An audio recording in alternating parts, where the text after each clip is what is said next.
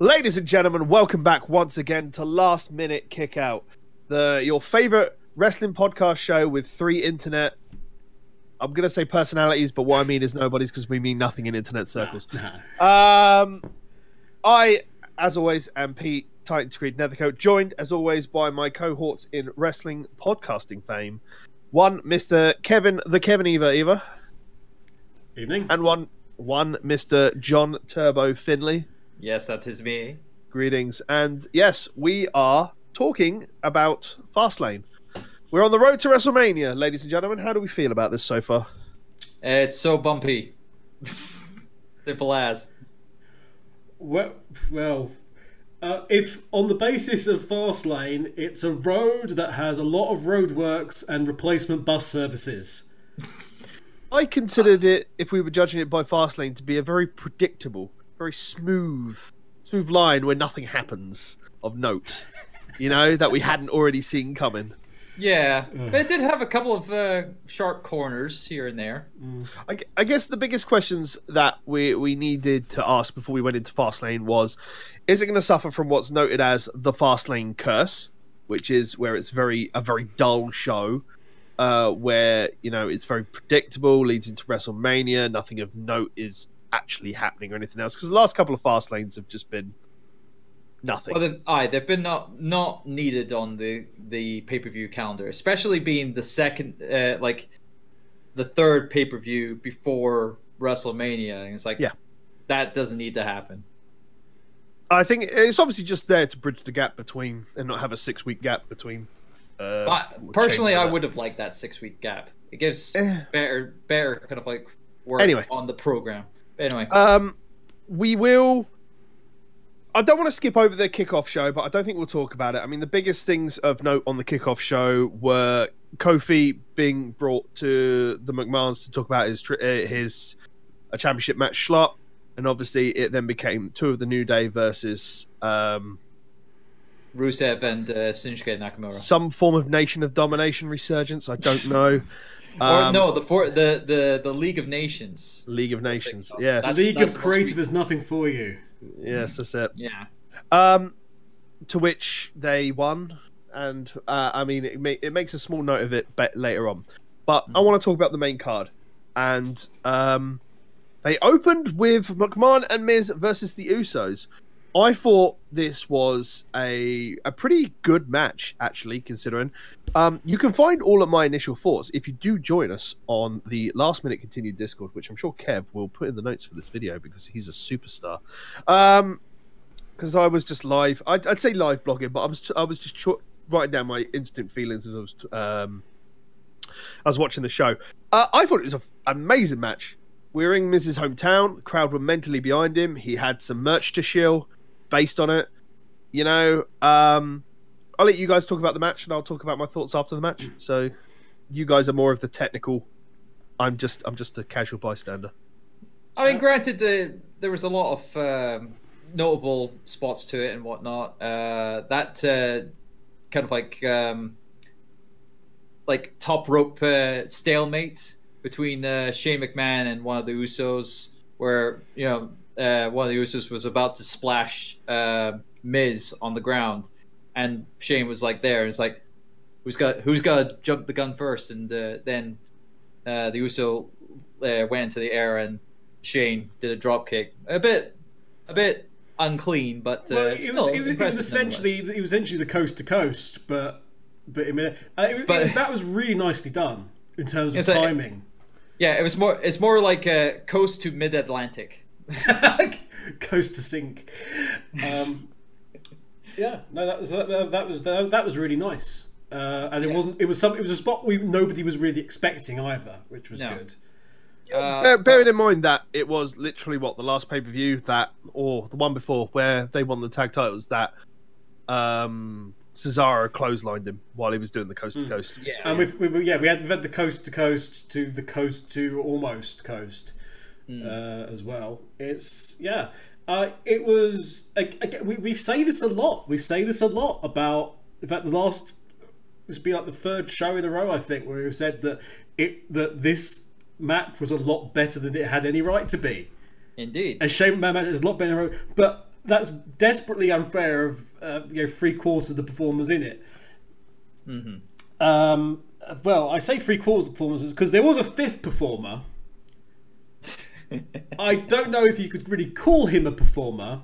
I was going to say he was involved. He wasn't a performer. If you are a father, if you are a father and your son is, involved in something, try and have, more than two facial expressions. Bloody emote, damn it! Yes. This was. He wasn't a fifth performer. This was an episode of Rainbow, and he was very much Zippy with somebody's hand up his bungle. No, Zippy emoted. Yeah, I was going to say. George, It's more the other way around. Bungle didn't emote. Maybe George. Right, yes. It was George, but And there goes Miz Dad Miz. George. I like how they were calling him Mr. Miz instead of Mr. Mizanin. I was just like, maybe we're gonna get a Mr. Miz versus Mr. McMahon. There's a McMahon in every corner. Yeah, and there's two corners. I'll be honest. With a lot of the way this pay-per-view is going, it has felt like there's going to be a McMahon in every corner. Somehow, some way. Well, granted, they're already involved in bloody storylines already, and frankly, that's a whole another kettle of fish that we don't want to get into. This is three matches where there is some sort of McMahon influence one way or the other. Yeah, it's ridiculous. So the inevitable heel turn happened. We've been expecting this since November. When was It was November. It was November. Crown Even better. There we go. Crown Jewel was November. We've been expecting it since November. Obviously, storylines have been rewritten and everything else, but it was obviously going to lead to a WrestleMania match. Good for The Miz. It means he's guaranteed on the card. It's the inevitable Shane McMahon match now, so... Shane McMahon is a new Undertaker, everybody. Oh, boy. Oh, God. But no, it's we've got a face Miz... Yes. But is legitimately sympathetic and is a lot better than the face Miz we got last time, which nobody wanted. Yeah. True. The biggest thing is obviously the crowd was super behind Miz anyways. Yeah, hometown. So they were outraged. They were legitimately outraged. My biggest... I actually recalled in my seat because those strikes that Shane did on Miz looked... They were legit. They were legit strikes. He was the kick to the head. The kick to the head was horrible. Yeah, they were right stiff potatoes right there. It makes me wonder because, as we know, Shane and working punches and kicks punches especially is obviously, ships that have long since passed in the night. It makes me wonder if actually Miz told him to just legitimately hit him. I wouldn't second guess him doing that because Miz, after all the kind of stunts he's done in movies and whatnot, I'm sure he's kind of gotten to points where he's like, I can take a few lumps here. Maybe they just wanted it to make it look more real, so the heat was more believable. I mean, Miz himself in that match was he was really going for it. Yeah, we had a frog splash that actually had a heck of a good extension on it.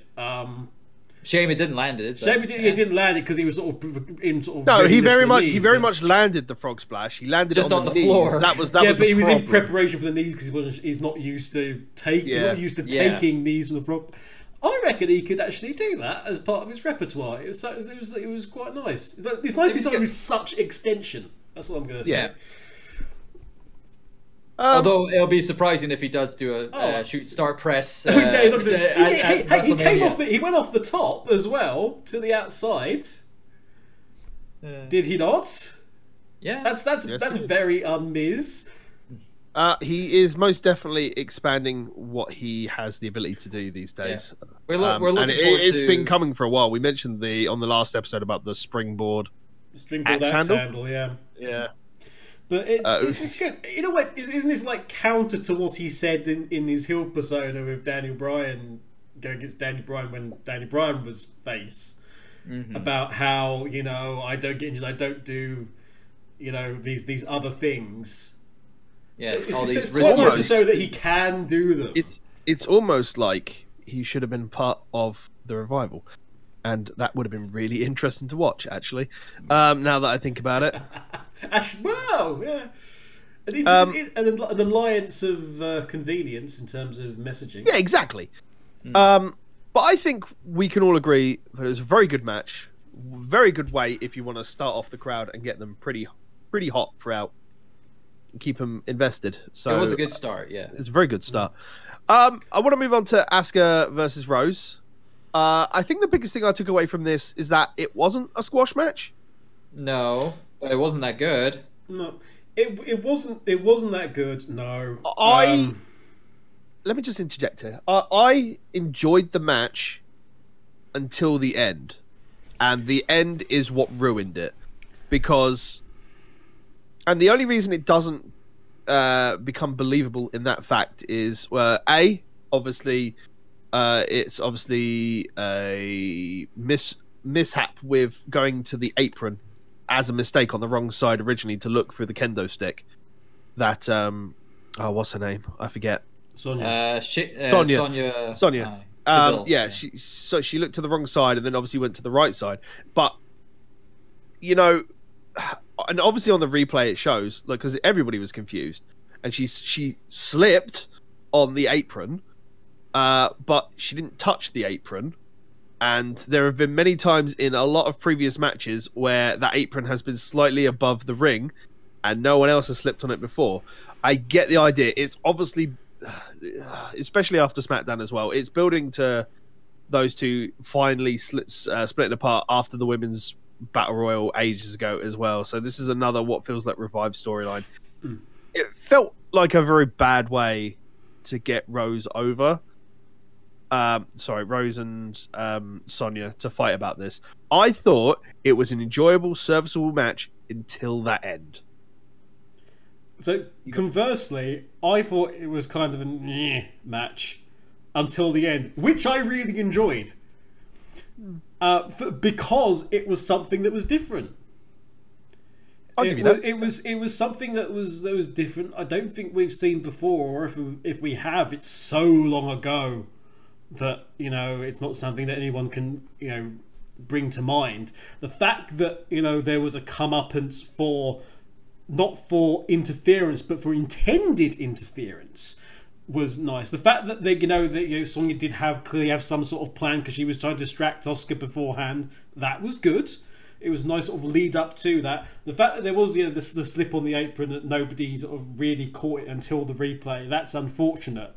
But in terms of that mistake leading to the 3 count, that's, like I say, that's new. And as you say, it's there all the time, but it doesn't really encroach into the ring as much as this one was intended to, and it does set those two off against each other. Asuka can move on to much bigger and better things than Mandy Rose, and Mandy and Sonya can go and do their thing. I think this is going to lead to a triple threat between the three of them at WrestleMania. Oh, that's unfortunate. And then I think Asuka will keep the belt there. Please. And then it will lead to those two then going on their singles feud after that. Yeah, I hope so. Fair enough. Also, that kick that Asuka hit Mandy Rose basically caved in her jaw. That was pretty amazing. See, that's why I like Asuka. It's like she knows how to deliver a sweet kick. Yeah. I think everything up to I really want to like Mandy Rose as a competitor, but there's enough there in her performance that takes me out of it, and it's so regular. I'm always conscious of the fact that I am watching somebody perform. Yeah, if that makes sense. There's very little realism about it. Very little realism about her character, which is a pity because I actually do believe Mandy Rose could be a really good asset to the women's division, filling a very specific role in that. But, it's the same for Sonya Deville as well. Yeah, and Sonya Deville. Like I say, who had the? Was it Sonya at the last pay-per-view had like that ridiculously good spear? Yes, it was. So. Yeah, because it was she could be a sort of like a. it's probably not very flattering, but she could basically be like a rhino, like. She is supposed to be like this MMA style kind of. But she could fill sort of that kind of role, and we're talking obviously not current right now, but but in terms of the characters, she could fill that role in the women's division, and just like do a bit of a cycle with her, and I think goes on a tear and what have you. It's a good idea, but I think when we see the rest of the MMA ladies come up from NXT, Shayna Baszler. I think Shayna Baszler will probably fit that role a little bit more. She will, more than likely, but for the time being. Yeah, I mean, when's you gonna come up from NXT? It depends. If Vince wakes up, one day I imagine. I imagine it'll be well off. Mania? No, it will be SummerSlam probably, and it really wholly depends on when Ronda Rousey comes back from her extended vacation after WrestleMania, and I imagine she'll bring them with her. It might even be another year.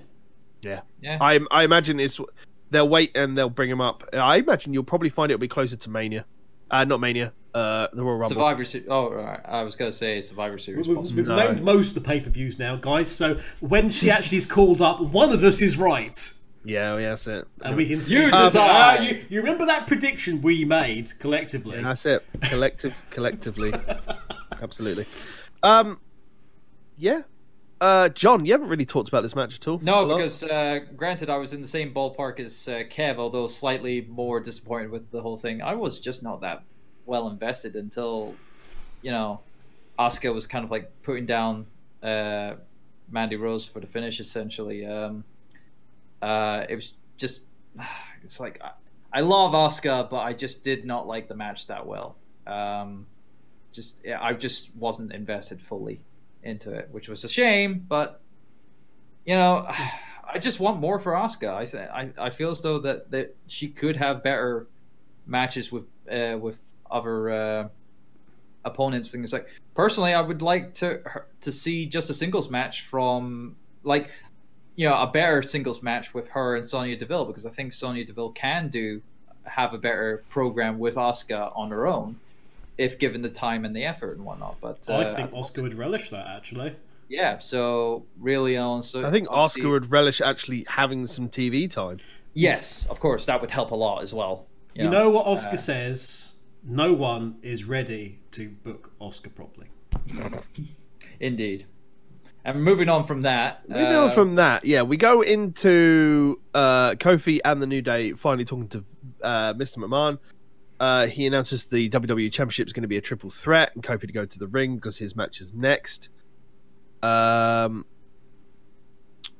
Which we then find out is a handicap match of Kofi versus The Bar with the New Day band from ringside. Now, I want to put out that my notes here that I wrote is that the McMahon's being heel and screwing Kofi is becoming super referential. I'm quoting this exactly how I wrote it. To the Daniel Bryan time he was being screwed by the Authority up to WrestleMania 30. Yep, it's exactly essentially the same. If we at WrestleMania 30 get Kofi versus Vince for the right to be in the main event versus Daniel Bryan, that's not happening, because have you seen Vince's too? Because we're recording this after Raw and SmackDown actually happened after Fastlane, and at the moment for next week, Kofi is scheduled for a gauntlet match. Yeah. To qualify to face Daniel Bryan at WrestleMania. That's essentially the program that they're going for, to get Kofi and Bryan at Mania at the moment. Whether or not Kofi wins that match or not, and then he has to go through that circle. We'll talk about that at the end. I have my own thoughts on that. Whether we do it as a special episode or something, I don't know. Yeah, we'll talk about that in prediction. But I do want to add that everything up to with the exception of the SmackDown for this week, they've done it where it's both Xavier and Big E have done all of the talking in defense of Kofi. Yes. And Kofi hasn't said a thing. It's obviously changed on the SmackDown following Fastlane, but it's never been Kofi in defense of his right to be in that position. I think they're sort of going along with the whole idea of, you know, Kofi, whenever the camera's gone, Kofi's more hurt by the situation. Yeah. Yeah. And we're going along the thing that Kofi's this good man who's being, you know, held back, and is all his hard work, and you know he'll find his voice. Which has always been the case, because he's always been a humble person. Yeah, he's well, except in video games. As anybody who's watched Up, Down, Down will be able to tell you. Well, he's just very competitive. I should know. I'm kind of like that myself. If you two could play a video game, the world will end. There we go. No one would be left alive. No one. But yeah, we obviously have the Bar versus Kofi in a handicap match. Yeah, it was evident that to keep Kofi down, it was quite a squash match and whatnot. There's an interlude where the rest of the New Day come out to help him at the end, and they get going against the ban. Yeah, might add, going against the ban. They were banned from ringside, and they went. Technically, it was said that Kofi was going to the ring to be in the triple threat match for the WWE Championship, and New Day were barred from ringside from that match. Yeah, not the other one. Yeah, so they could have done it easier. But they ran down. Shinsuke Nakamura and Rusev went and took him back out, and then it all just ended up just being the disrespect pin by the Bar with the feet on the chest. And double disrespect pin. Double disrespect, indeed. It's obviously it was just there to build Kofi on the way to WrestleMania. That's to build the storyline a bit more, and granted, it disappointed the crowd, and understandably, but well, they got an extra match out of it, I guess. Yeah, they got an extra match, and it would have been nice to see Kofi beat the odds. I think he might have done it if it was normal tag rules rather than tornado tag rules, but yeah, it's one of those ones where you actually can't have Kofi win. Yeah, because otherwise it would damage the Bar too much. You know? Yeah, and it would be too unbelievable. Yeah, really. Absolutely. Yeah. Yes. This whole thing is about being unbelievable. Absolutely. Unbelievable. Wrestling is scripted, you know. Ronda Rousey told us so. Indeed. So we've got Elias segments. Obviously, Alliance is Alliance. Long live the Alliance! Why isn't that a t-shirt? Long live the Alliance.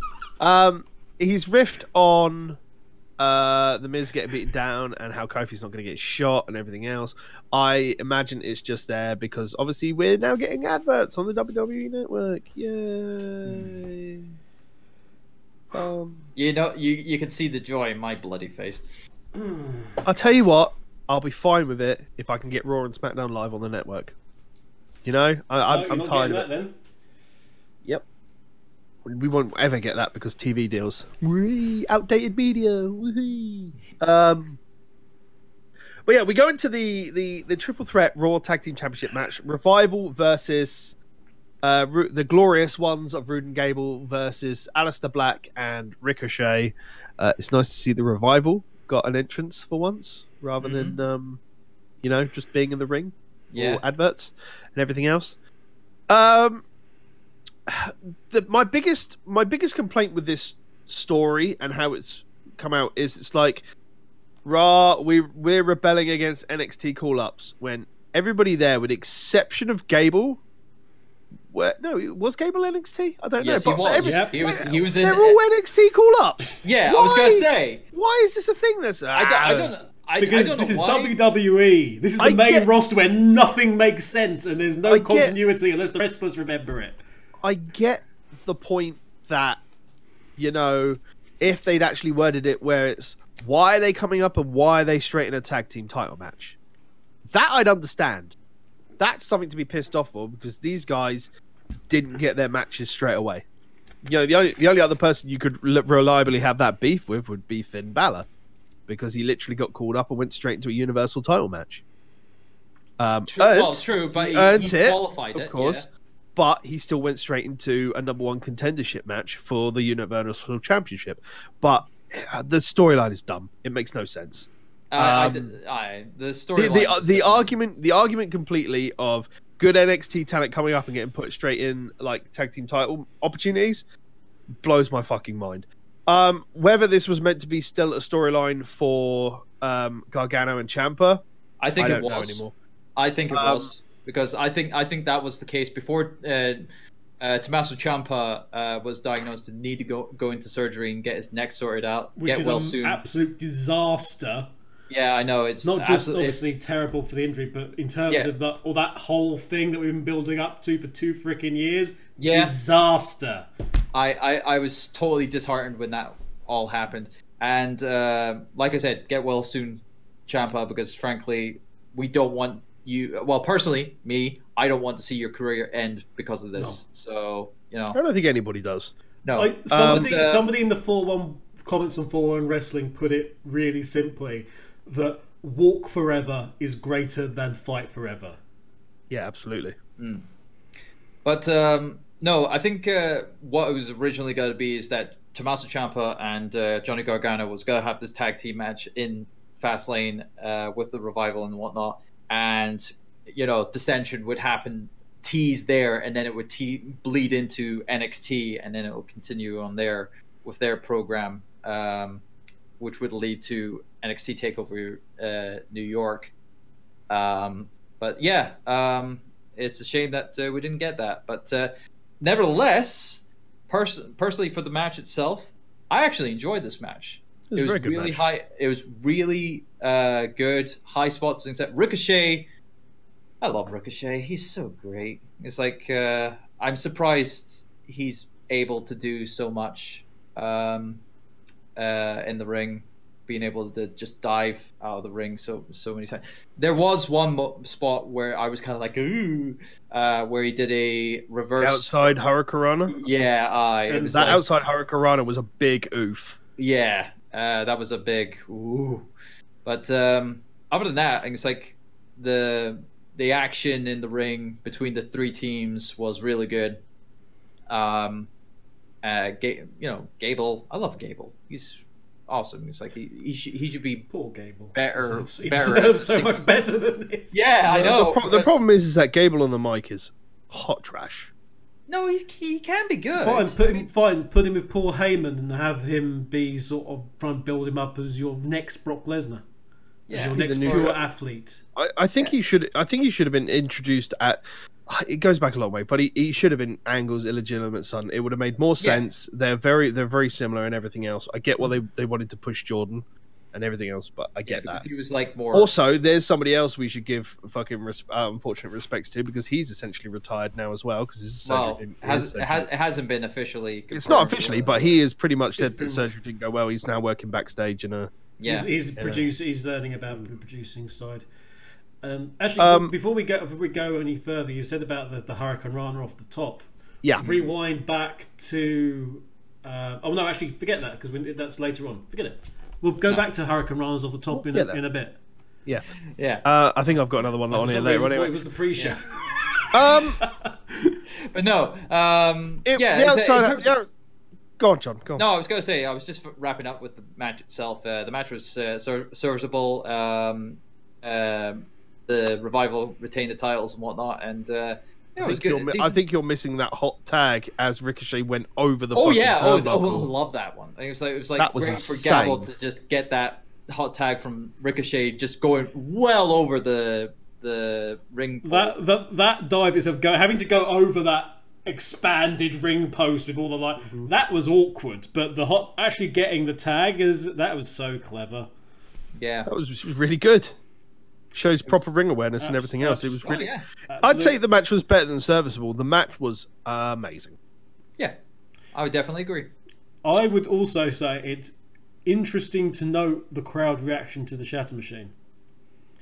Yes, because that was a good reaction for the Shatter Machine. Good news, Revival. Everyone loves your finisher, and everyone wants to see your finisher. It also adds to the fact that because Gable ate the pin, that it keeps Ricochet and Alistair, not weak. Yeah. And it keeps Revival strong. Yeah. And then we had another post-match schmoz. Yeah. It's, This was a theme throughout the night. Post match, hey, excellent. Let's all beat each other up post match. Well, I mean, last pay-per-view before Mania, they've got to build any Storylines storylines up, that go forward for the next 4 weeks. Or that and get some, because what was it? You had to get the NXT guys to show off their finishers. Like obviously what's Ricochet's, the 600, I think. Something like that. 640, 630, something. Aye, so something right. The multiple spin senton. They had to showcase that to get the crowd to go ooh on that. Ooh, indeed. So,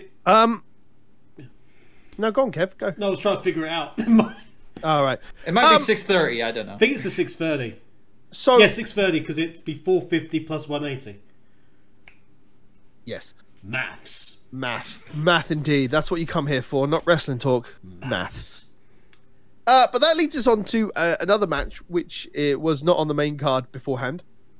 It's essentially, it has changed from being Andrade, who has apparently lost his last name, and Rey Mysterio, to coming to the versus. Well, both of that match is still happening, but it's now become a fatal four-way for the United States Championship versus R-Truth and Samoa Joe. I do believe Big E welcomed him to the Loss of Last Names Club on Twitter, actually, when that was announced. It was although welcome. It doesn't help the fact that Andrade's music still has Cien and Almas in the actual song. Yeah, that'll change. It doesn't go away. Keep it. Exactly. Confuse the audience. Exactly. But yeah, I mean, the biggest thing I took away from this match is Samoa Joe going through those ropes. He's good at it. Joe's so good. I'm surprised he's still that ability to do that, to do all that kind of like. No, absolutely, but he wasn't even a missile because it was like he turned sideways and he he literally went sliding. He knows how to do it. No, absolutely. Like I'm just saying he knows how to keep it safe and impressive. All right, John. Let me put it this way. Yeah, you're sitting there. How would you feel like if a steamroller came through your screen and landed on you? Because that's what that was. Joe flying through the yeah, exactly. Joe flying through those ropes like that is a scary proposition. It's which is why it means more that he does it than anybody else. Absolutely. Yeah. Because you do not expect that level of agility from a man big. No one expects the Joe-ish But then again, if you don't expect that, then you've obviously never seen a Samoa Joe match. Yeah. No one expects the Samoan Inquisition.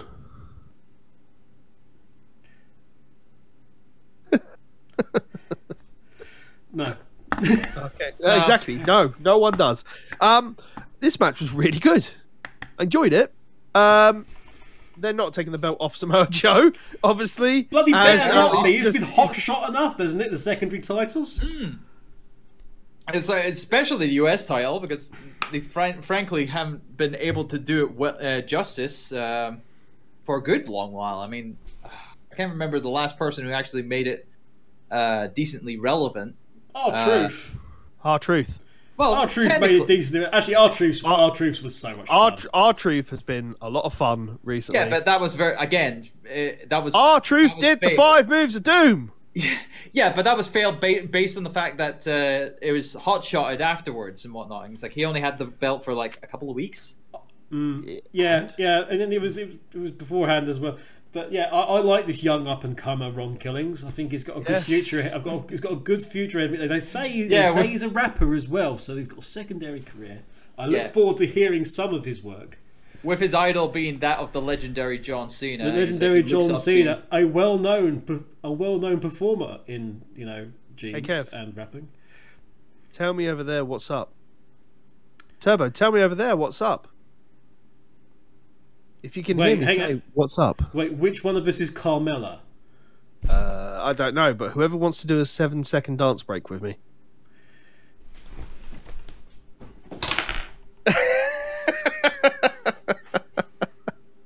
Being that we're recording this on a specific date, I can easily do this.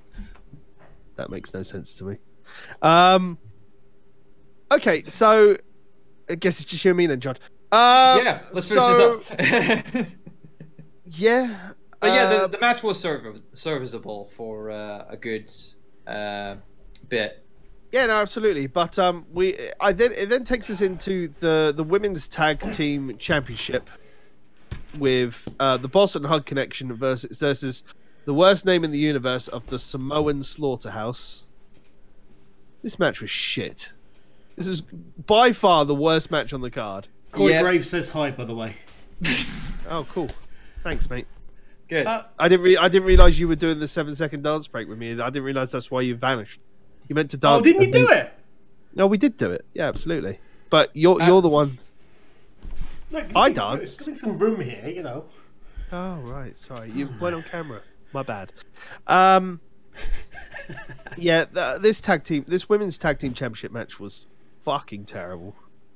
Especially with what it led into at the end of Beth Phoenix getting involved. I thought she had the same problem that Edge had, where her neck had fused and she wasn't able to actually wrestle and do anything. No, she didn't have had babies and stuff. With Edge. Yeah, I know.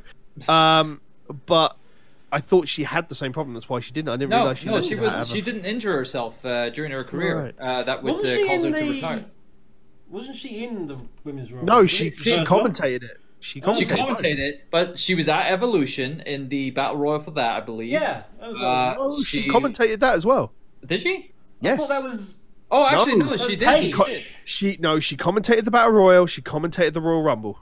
Oh well. No, I'm sure she competed some. No, there was many other blondes there, but not Beth Phoenix. Beth Phoenix. I could have sworn we had her music at some point when she came. Yeah, when she came down to commentate, they played her to go like special guest. Look, we just want more Beth Phoenix, okay? Of course we do. Beth Phoenix is amazing. Beth Phoenix. It feels like, and this is obviously following the Raw as well, that Natalya and Beth Phoenix, Natalia's new best friend, that's what they're billing it as. No, they're billing it as the fact that is well known. They've been really tight, really good best friends. Natalya said, "My best friend." Yeah, who's obviously replaced Ronda Rousey as best friend. Well, okay, you can have two best friends. Come on. What? So I can't have you two as best friends? Nah, you gotta pick one, John. Come on. You gotta pick one. Look, it's mummy or daddy, and you pick now, okay? Exactly. You can have sign this paper. You can have 7-second dance break, or you can have Sleeps with Hot Bit on the side, Corey Graves. Jeez. It's my nickname for cat. Oh, right. Corey Graves. Corey Graves. Hi, honey. Hey, Corey Graves. How you doing? It looks like they're billing Natalya and Beth to be the next ones to go up against the Boss and Hug Connection as a possibly. Good. Yeah. Good. No, I'm happy with that. It's better than watching Nia Jax and fucking Tamina. Oh yeah, I get them out of there. Get those two. Can we like have those two turn each other?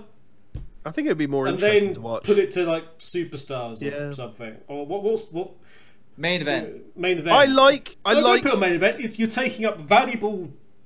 You're taking up valuable slots from from the likes of Kurt Hawkins.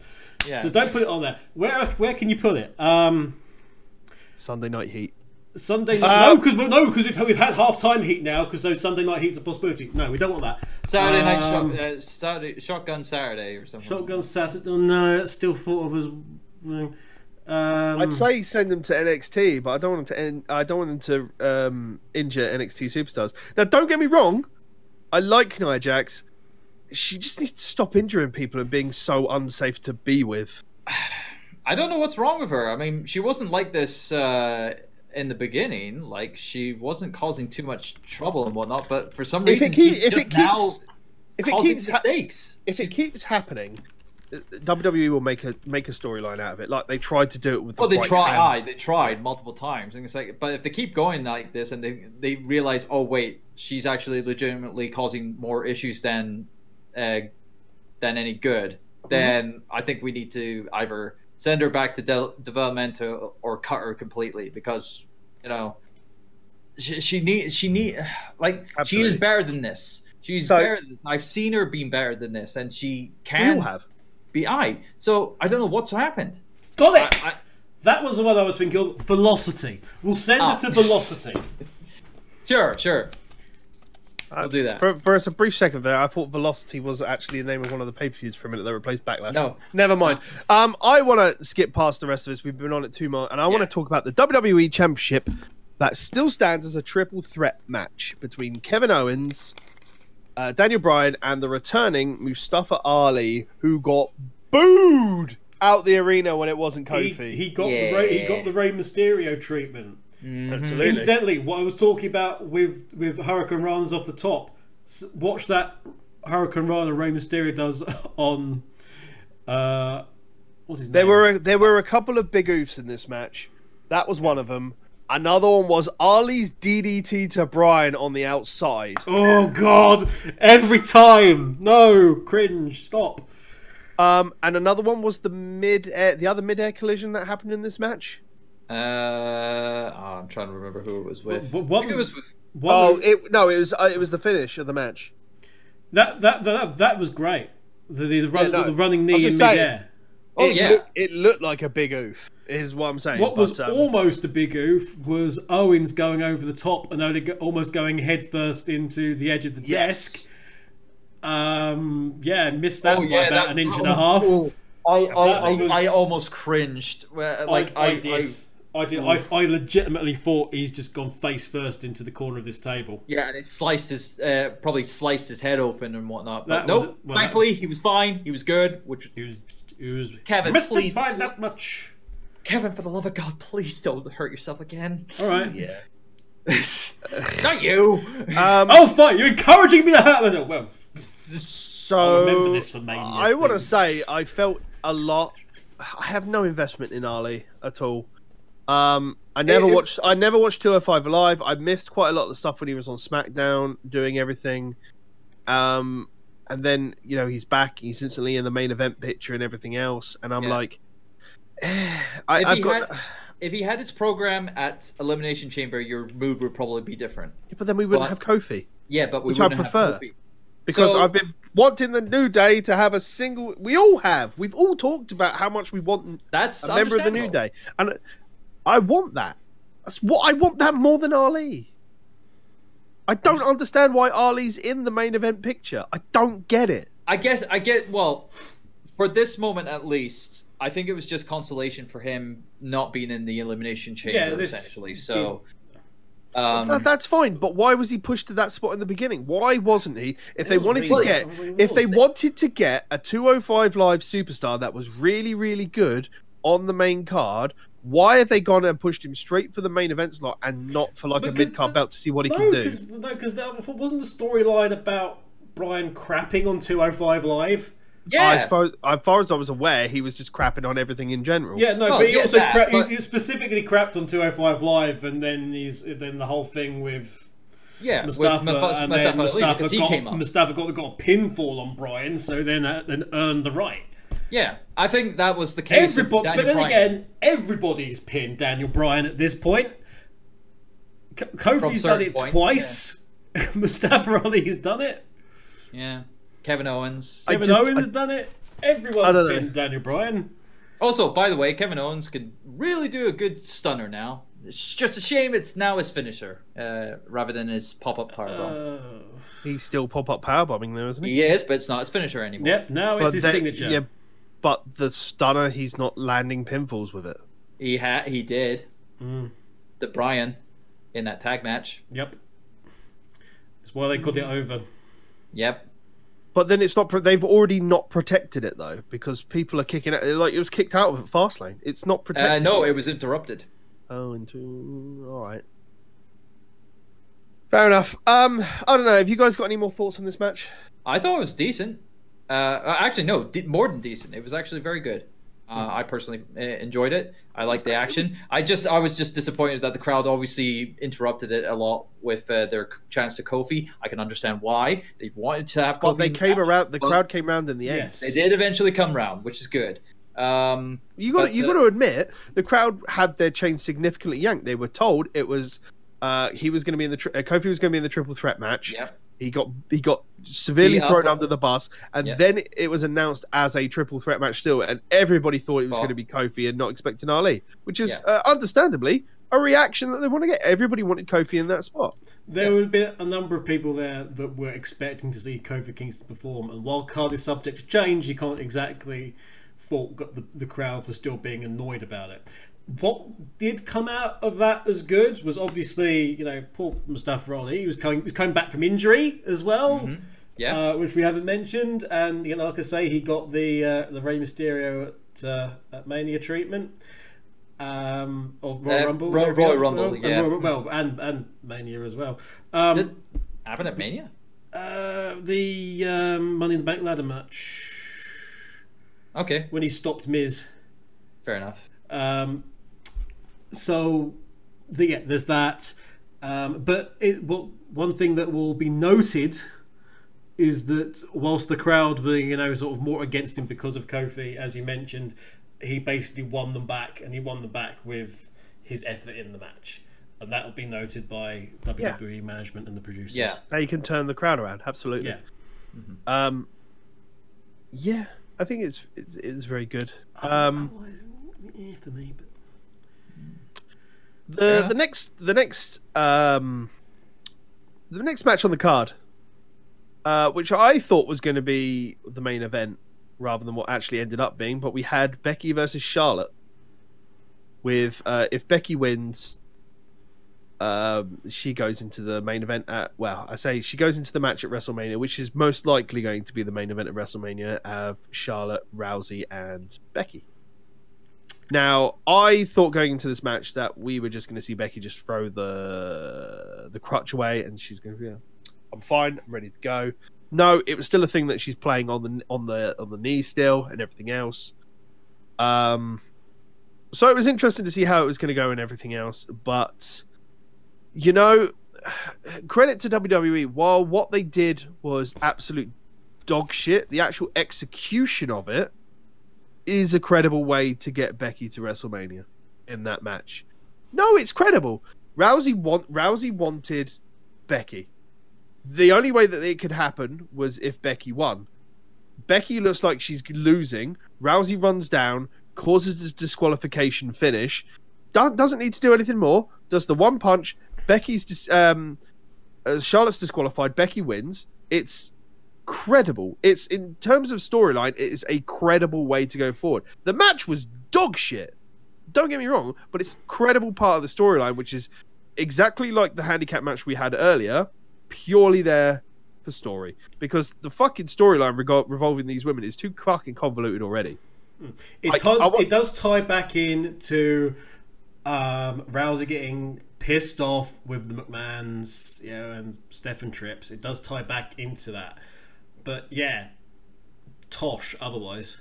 Yeah. I mean, I want to point out that in the 6 weeks since the Royal Rumble, Becky's been stripped of her match, suspended, arrested, unsuspended, all charges dropped, back in there, got a chance to it, taken out of it, everything else taken out of it, put back in it, and then this, and it's just you've literally got someone that's essentially done their own 316 moment, got the crowd behind them of their own, and you've seen that, you've jumped on it too hard to get the McMahon involvement, so you've smashed literally got into the ground. Typical. You've literally got you wanted to really make it an Austin versus McMahon scenario. You've tried too hard to do it, and what was literally very simple, you could have literally have gone, you don't respect me, I'm taking you out of the match, and I'm putting Charlotte Flair in your place. Okay, that's fine. Then you just build up to the fact that Becky wants that match to earn her way back in. And then you put Becky versus Charlotte. You don't need to put all the injury stuff and the suspensions and everything else. If you want to build up a fucking Becky versus the McMahons, you could do that by having them try to screw her at every turn. Not just by suspensions and everything. There are other options that you can do. One of the things I'd like to ask Turbo this actually. Did you think Becky's reaction Did that feel odd to you based on the character and what has happened? And take away what was said on SmackDown. It was odd. Yeah, I think it was. It's like it just. The only one who added any credibility to the reactions was Charlotte Flair. Yeah. In that, Becky's reaction makes sense post SmackDown. Yeah, go on, John. No, it's just I was so confused with all this and whatnot, and how Becky's reaction to the whole thing after the match and whatnot. It was like, what is going on? It's like it just baffles me. You've hit the nail on the head there, because it is literally what they've had with Becky and Ronda. It is the most straightest path. It didn't need explanation. It didn't need convolution. It didn't need interference. It could have just gone. Yeah. This was a done deal. But no, instead of going from A to B, we had to take it to blooming Epsilon and every other bloody thing you can find on your phone in the symbols section. And they've just overdone it. Yeah. They've messed it up. That was the main problem. It's lesser now as a result. Yeah, they've overcomplicated the whole thing, and I wish they shouldn't have done that in the first place. I was just, and like Pete said, I was just expecting Becky Lynch to just feign the injury, just go, "Hey, I'm jumping on my leg, and I'm going to kick your ass." Yeah, do a Batista. And, do that. But no, they still want to keep selling on that leg. And thank God. Whether or not she is still legitimately trying to heal from that injury and whatnot is still up in the air. Whether or not she still has a legitimate injury of a minor she's got a point, legitimate injury. which I don't think either. I think that's all being played up, and for the love of God, would they stop playing on it? Because we've seen that happen to so many superstars as of late, too often. Look at Seth Rollins, and not too hard, they'll get injured. And I just wish they wasn't. They just make it simple. But in making it complicated, it made me roll my eyes like around. It's ridiculous. I didn't care. I enjoyed it.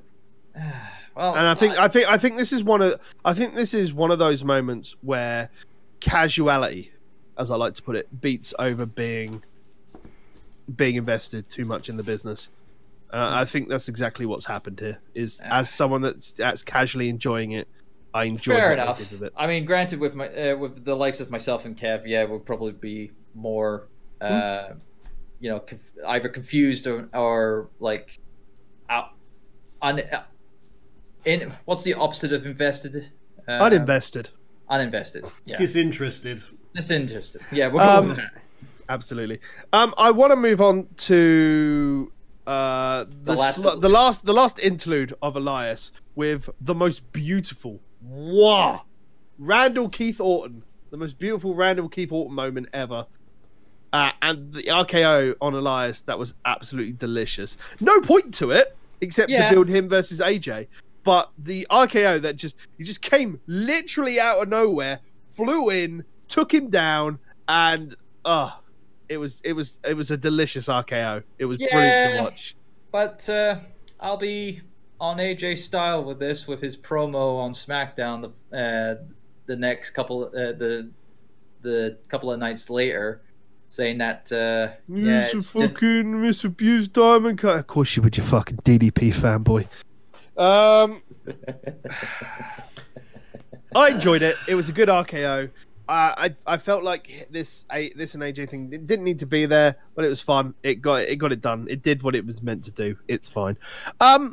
We'll move on to the main event. Sorry, before you do, whilst we know we're gonna get AJ Orton, are we perhaps gonna get Elias in this now as a triple threat? Hell no. No, won't happen.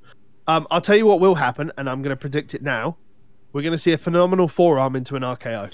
Yes, because this is the only reason. This is the only reason how we pick Randy Orton opponents for big for big matches How is we the can ability to do an most RKO out of their repertoire. Look, I'm not sure if it will ever be as good as the stomp into the RKO, and I keep bringing it up because it was glorious to watch. Nothing is beating that. But it's gonna be amazing to watch, and they'll do it on the hard cam side as well because it's the only way they'll get the best shot of the forearm into the RKO. I think it's just gonna be too good to watch, and I'm looking forward to that. But yes, I want to talk about the main event. I've got a couple of things here in my notes because one of them is really funny and one of them I hate Michael Cole in the universe for. I've got an idea what you're going to talk about. Well, I put it in the Discord, which you can find at Last Minute Continue if you ever want to join us there. So, the Shield versus...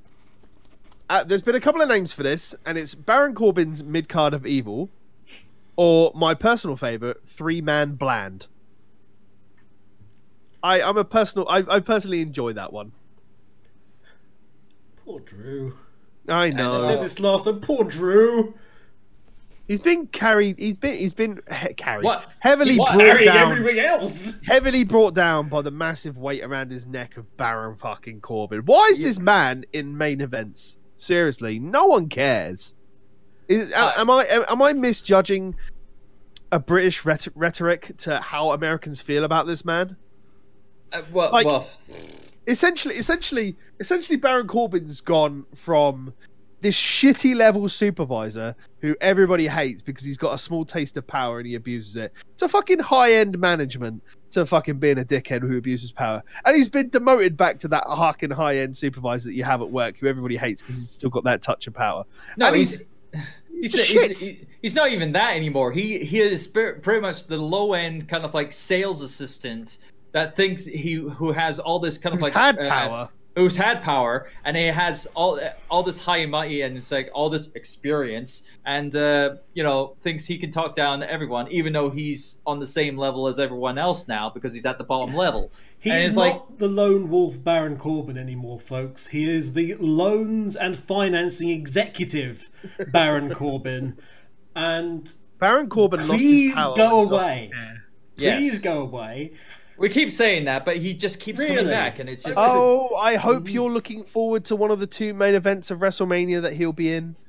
It'll either be him and someone else versus Reigns and Ambrose, or it'll literally just be Reigns versus Corbin in a main event spot.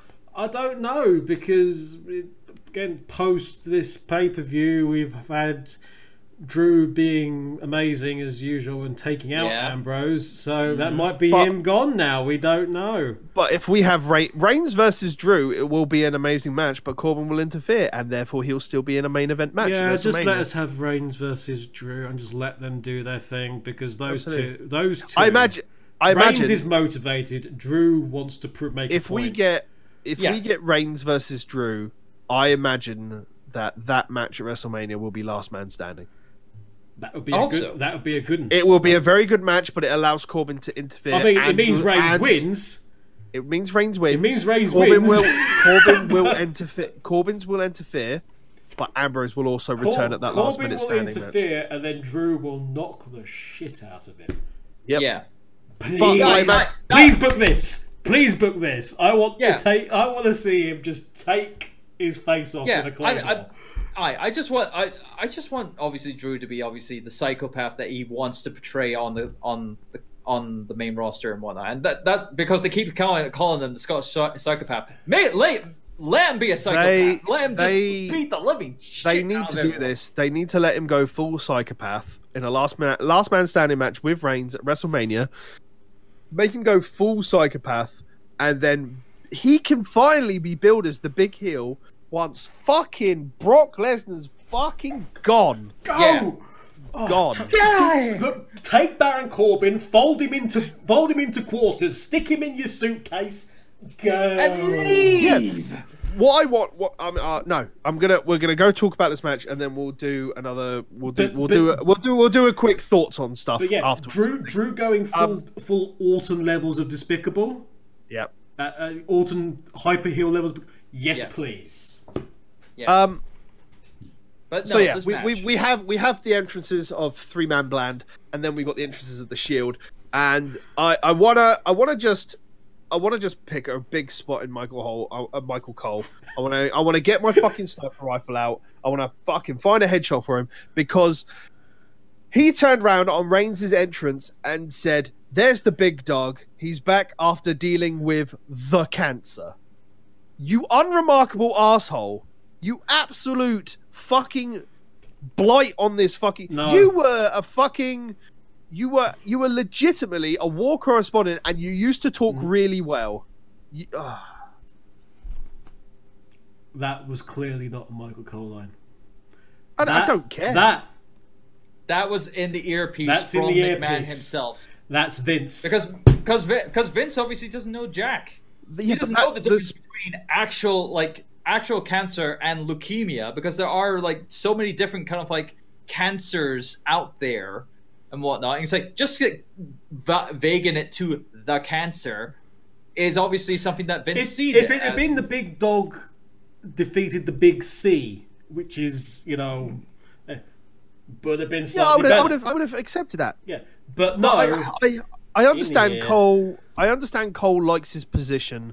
I understand that Cole has been the big replacement for the King and JR in the big turnaround way back in the day. And he is on a leash. I understand that he's on a leash. But at the end of the day, there has to be a point where you turn around and go, I'm not going to say it like this. Yeah. You can't be so conditioned to be told what you... It would be exactly like being told to do everything as it comes in normal everyday life. I'm sure we've talked about this before. We know there's the clips of when, you know, there's the clips from the direct feed. Yeah.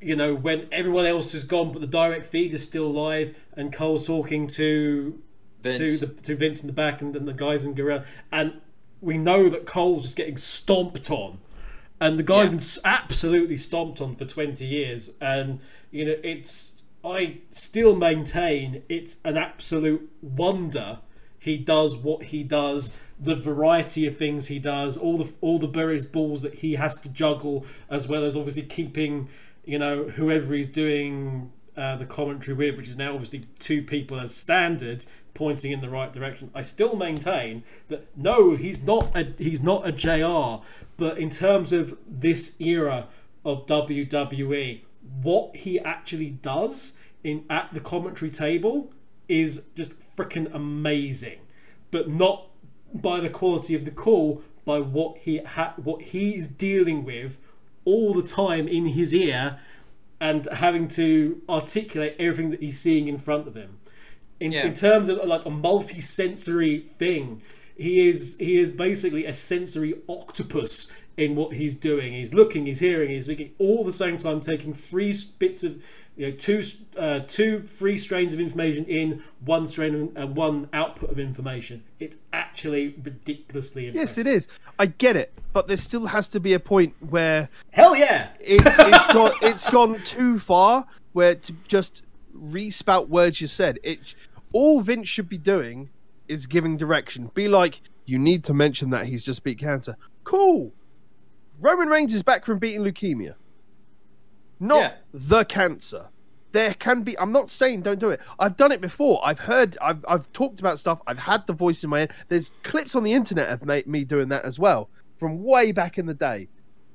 All you need is direction. You don't re-spout words that are put in your ear. If he's been told to say that and he's re-spouted that, that's on him. He can't do that. And if that's the case of where we are, then Vince needs to leave. I'm sorry, but it's disrespectful to anybody dealing with that illness and any variations of that illness. Yeah, any variation, God, yeah. Because obviously really it's not a simple... It's not like, obviously when it was talked with Reigns, where it was like what he specifically had in terms of what he was diagnosed with and whatnot, and how he counteracted it and whatnot. Not everyone's got to be like Roman Reigns. No. It's like no one's got to be able to beat that. Here's the thing, yeah? The big charity thing they do with the Komen... Yeah, I was just about to say that. They don't say that it's just to beat cancer. They specifically say what kind of cancer it is. It's not like it's not a rhetoric that they haven't talked about before. My problem is how they're talking about it. It's ridiculous. And for a company that's so well versed in speaking about that, clumsy. Yeah, very clumsy. Otherwise, I mean, jumping back to the match, it did what it was there to do. It was fun to watch. It had spots. It's a Shield beatdown and everything else. Baron Corbin actually did impress me with an absolutely amazing deep six. Beauty. Absolute beauty. Again, reminder, this is not his finisher for some goddamn reason. Mm-hmm. He actually did a proper choke slam. Not the backbreaker, fucking fall out of his hand choke. He did a proper choke slam. I'll be fine with that, with him having a proper choke slam as part of his repertoire. Also, it means he doesn't, try and break his own knee every time he does it. But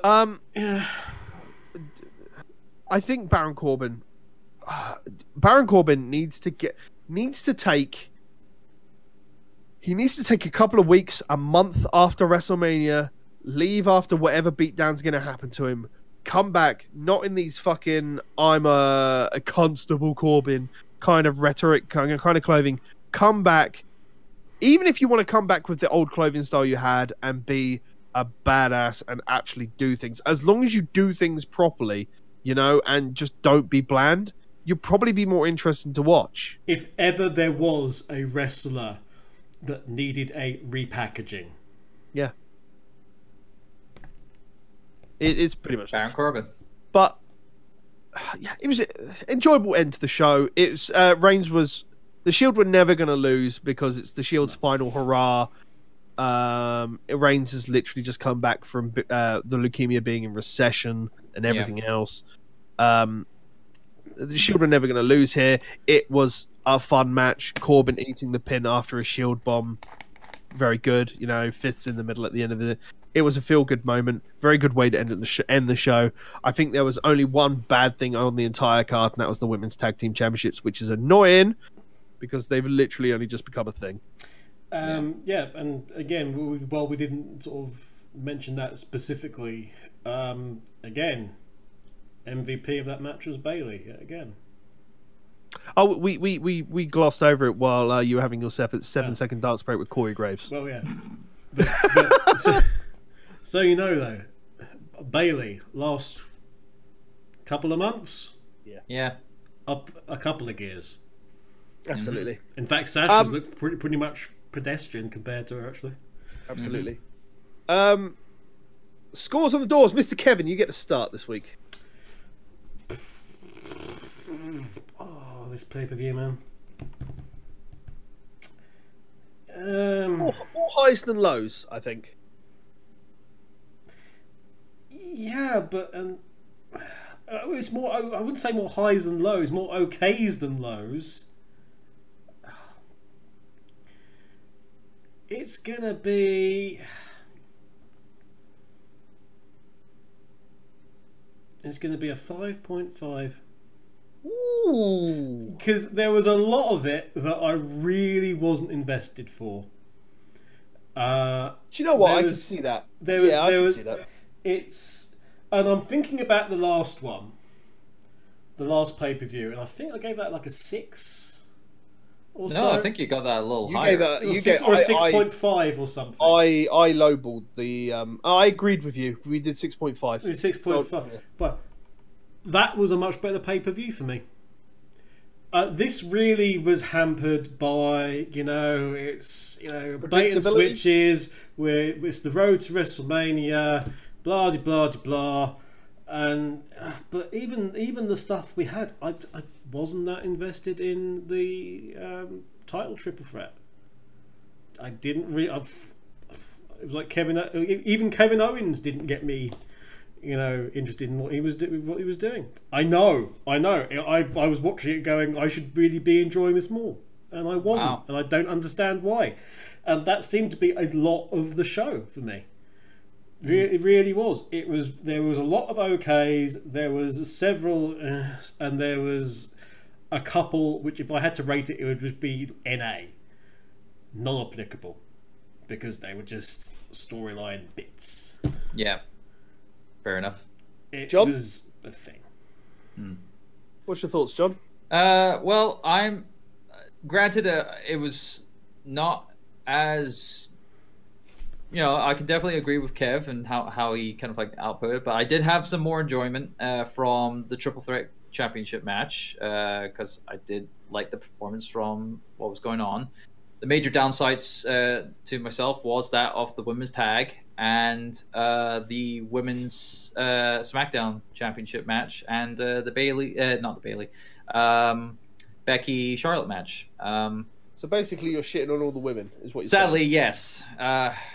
But through no fault of their own. Yeah, by no fault of their own. Yeah, because I say for the most part, there's two that definitely. Yeah. So so I'm just gonna give it a solid 7, personally myself. I think it's only fair for that because I did enjoy, the majority of the matches and the performances from the majority of the card, and even though some of the stuff that was kind of like storyline, kind of like build-ups for the weeks ahead, going into Mania, it was still manageable, but it wasn't something that was like making me go, F this, I don't want to see this and whatnot. Because no, I was invested for those kind of like moments. Kofi, Miz and whatnot. So really, in all honesty, it's like I think a solid 7 was good for me. So yeah. So I was going to come in here and I was going to give it a 7.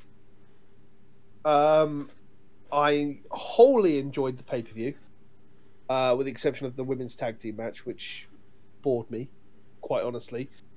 But then I listened to some of the points that Kev made, and I wasn't invested in the WWE Triple Threat because of Ali. I think I probably would have enjoyed it a hell of a lot more if it was Owens versus Bryan. But it got me round in the end. There quite a good few spots and everything else. And I mean, I can't be agreeing with John on a score. I can't be doing that. No, stick with your gun. You stick with your gun. No, you stick with your guns if you thought it was worth a 7 on your score. You don't have to agree with me. As someone who enjoyed the pay-per-view with the exception of one match, and I'm talking about everything in general, I'm going to give it an 8, regardless of how predictable it is. I enjoyed it. I think it, as a Fastlane pay-per-view, it's much better than what we've had previously. As a standard pay-per-view, which is telling a lot of stories and how they're telling some of the stories, I enjoyed it. It's a solid 8 from me. But you still think that like in general, we shouldn't have had Fastlane in general, I think. I think they should have moved Elimination Chamber a couple of weeks back, and there should be a solid 4-week gap between each. Because if they really needed something, they could have just done a network special and have a little thing. Yeah, absolutely. Yeah, like Roadblock. Everyone remember Roadblock? Yeah, I do. What it had that awesome, show that awesome was. Ambrose versus Triple H match on it. Yeah. Anyway, but it's interesting. It's interesting though, because I think this is probably the show where we've had the greatest difference in the lowest and highest scores. Yeah, yeah. But despite that, we can very much accept. I can very much accept Pete's score of an 8, and he can very much accept my score of a 5.5 because it's exactly what I was thinking. It was what you said, Pete. Was that it felt like I was sort of watching the show almost like for the sake of watching the show. Yeah, it felt like that. I'm not watching this for my enjoyment. I'm watching this to find out information almost. And yeah, but it's. Let me put this another way, actually, for everybody's benefit. Fastlane is the pay-per-view pre-show for WrestleMania. Yeah, that makes a lot of sense. Point. Yeah, that's a very good point. As a result of that, it's at least for me. It's also longer than your average pay-per-view at 3.5 hours. I want to point out. Why did it need to be that? When I started. I mean, watching the we record, had 2 extra matches on the card. There was 2 extra matches on the card. Which in didn't defense. technically One of didn't those, need to be. one of those was well deserved and actually needed to be on there. Jeez. But yeah, even then it still overran. Like, if you want to have WrestleMania as your big show of the year, make it your 6 hours without the pre-show. I absolutely agree. You've got so much time you want to get it on there. You want to have your other big shows? Sure, do the other big 3 at 4 hours, but I understand why you want to have it more than 3, because it essentially is just an extra episode of Raw. I get it, but then take Raw back down to 2 hours. Fucking it. If you want to do it, that extra hour can just go, as I said last time, to an hour dedicated to the women's wrestling. But we'll just have to wait until advertisers can agree on that, if ever. Well, which I don't think they will. Well, if you let Becky have a moment properly and she becomes, that level of breakout star that Austin was, then you would. But we got to interfere with it because McMahon's... Anyway. Yeah. Mr. John Turbo Finley, where can people find you on the internet? You can find me on the internet, on Twitter at TurboXLR, as well as on Instagram if you want to follow me on there as well at the same tag. Also, you can follow me on Twitch at www.twitch.tv/TurboDrive Live, where I stream every Wednesday, Friday, and Saturday at 7 p.m. UK time. Mr. Kevin, the Kevin Eva, where can they find you on the social medias? You can find me personally on Twitter at the Kevin Eva. Alternatively, you can find Last Minute Continue, our main sort of parent channel for this, at Last Minute Continue. That's on Instagram as well, which is sort of a joint LMC/personal Instagram for me. You can find us on Facebook as well. If you look up just Last Minute Continue, we're at on twitch.tv/Last Minute Continue. YouTube, I checked, it does work actually, youtube.com/Last Minute Continue. You don't need the CI after all, it turns out. And if you would like us as a group for Last Minute Kickout, we're actually on Twitter at Faces in Peril. Brilliant stuff. You'll also find in the description below, as I mentioned earlier on, a link to the Last Minute Continue. Please come and join us in the crew. We do gaming with various people who want to play with us. There's lots of Discord channels in there to talk about stuff, specifically the wrestling, if you just want to join us for wrestling as well. Otherwise, you can find me personally on Twitter at Titans Creed. You can follow my gaming Twitter on at Gaming Phoenix. You can find me on Twitch 5 days a week at twitch.tv/Project Phoenix Productions. I am on Instagram, but I don't use it, so don't go looking for me there. Otherwise, thank you very much. We have been Last Minute Kickout. The next show you'll probably find, unless we do a small interlude, will be our WrestleMania predictions for a shiny belt. For a shiny belt that Kev has. That we all... John Turbo Finley's shiny belt. That John wants back and I want for the first time. We will be doing predictions for WrestleMania. If we don't do an interlude show, that will be coming before WrestleMania. And then our next big show, which will most likely be a 2-parter, as it normally is for one of the big shows, for WrestleMania itself. Who knows? We look forward to, if you have, again... listen to us on the iTunes feed, or if you've been watching us on YouTube. Thank you very much. Your support is always appreciated. Give it a like, give it a follow, give it a subscribe. I don't know what you have to do on iTunes to up us on there. I think it's just a review rating on star rating on there. Yeah. And do whatever you can. And subscribe to the actual feed itself to get the stuff automatically downloaded on your feed. We're on other podcast stuff as well, I want to say. I'm not sure. Otherwise, thank you. We'll see you again later. Until next time, farewell. Bye, everybody.